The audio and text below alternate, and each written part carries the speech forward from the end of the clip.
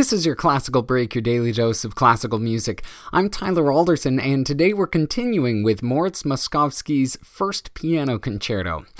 Yesterday we talked about the fact that this was lost for so many years, and I wanted to get a little bit into why it might have been lost for so long. If Moszkowski is a lesser-known composer today, it's not because he toiled in obscurity in his lifetime. Even as his popularity with the public waned, other musicians and critics admired him, and when he died, one musical publication lamented, quote, "Moszkowski dead, so painful an announcement has not stricken the entire musical world since the deaths of Chopin, Rubinstein, and Liszt, of whom he was a worthy successor." To put Moszkowski in the same breath as the three greatest pianists of the 19th century may seem like hyperbole, but this was far from the only time that comparison was made. A fellow pianist and composer said, quote, "After Chopin, Moszkowski best understands how to write for the piano, and as I mentioned yesterday, Liszt himself accompanied the young Moszkowski in a piano duet concert of this concerto." Like many composers, Moszkowski wrote for a wide range of talent levels, and many of his piano pieces were aimed at the lucrative amateur market. But he was himself a virtuoso, one of the top pianists of his day, and compositions like this one showcase that prodigious talent. Both touring and music publishing made him a wealthy man, and he was highly in demand as a teacher both of piano and composition. He was even a fairly accomplished violinist, often playing in the orchestra of the academy he taught at. As a composer, he was prolific and wrote many collections of small pieces and etudes for the piano. So he had the talent, he had the fame, he had the output. Why does he seem like the odd man out when mentioned alongside Chopin and Liszt? He shares a lot with Chopin, especially with his compositions centered primarily on the piano, and the fact that both were composers of Polish heritage who spent much of their lives in Paris.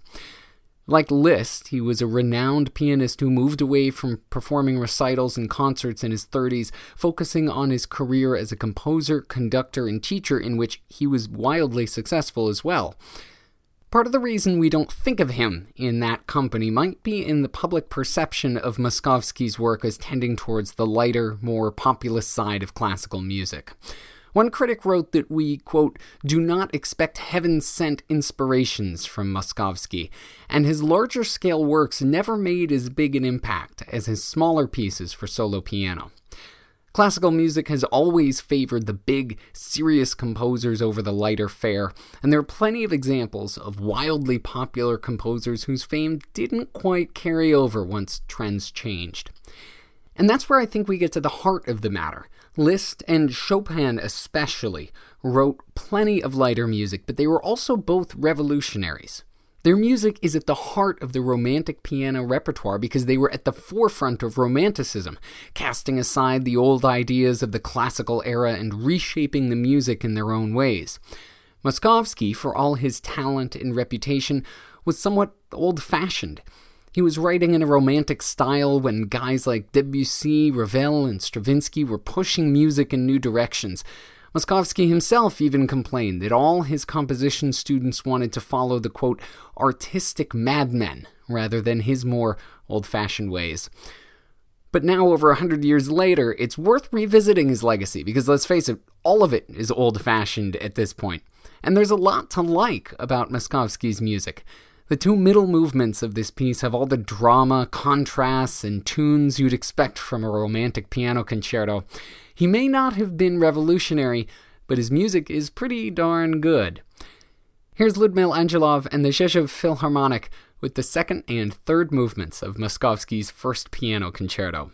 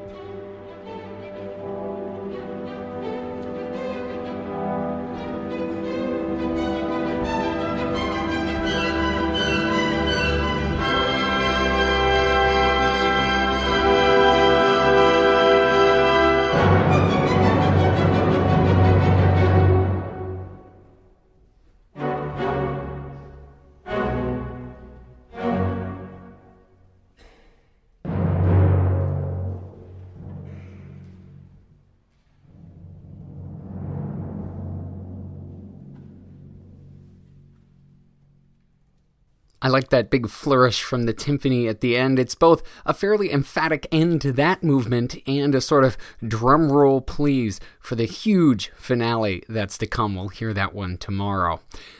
Thanks to Ludmil Angelov and the Zhizhov Philharmonic for putting that up on imslp.org. And thank you for listening. If you have the chance, please rate and review this podcast wherever it is that you're getting it. I'm Tyler Alderson, and tomorrow for your classical break, that's right, we're going to be finishing up with Moszkowski's first piano concerto, the thrilling conclusion. I'll see you then.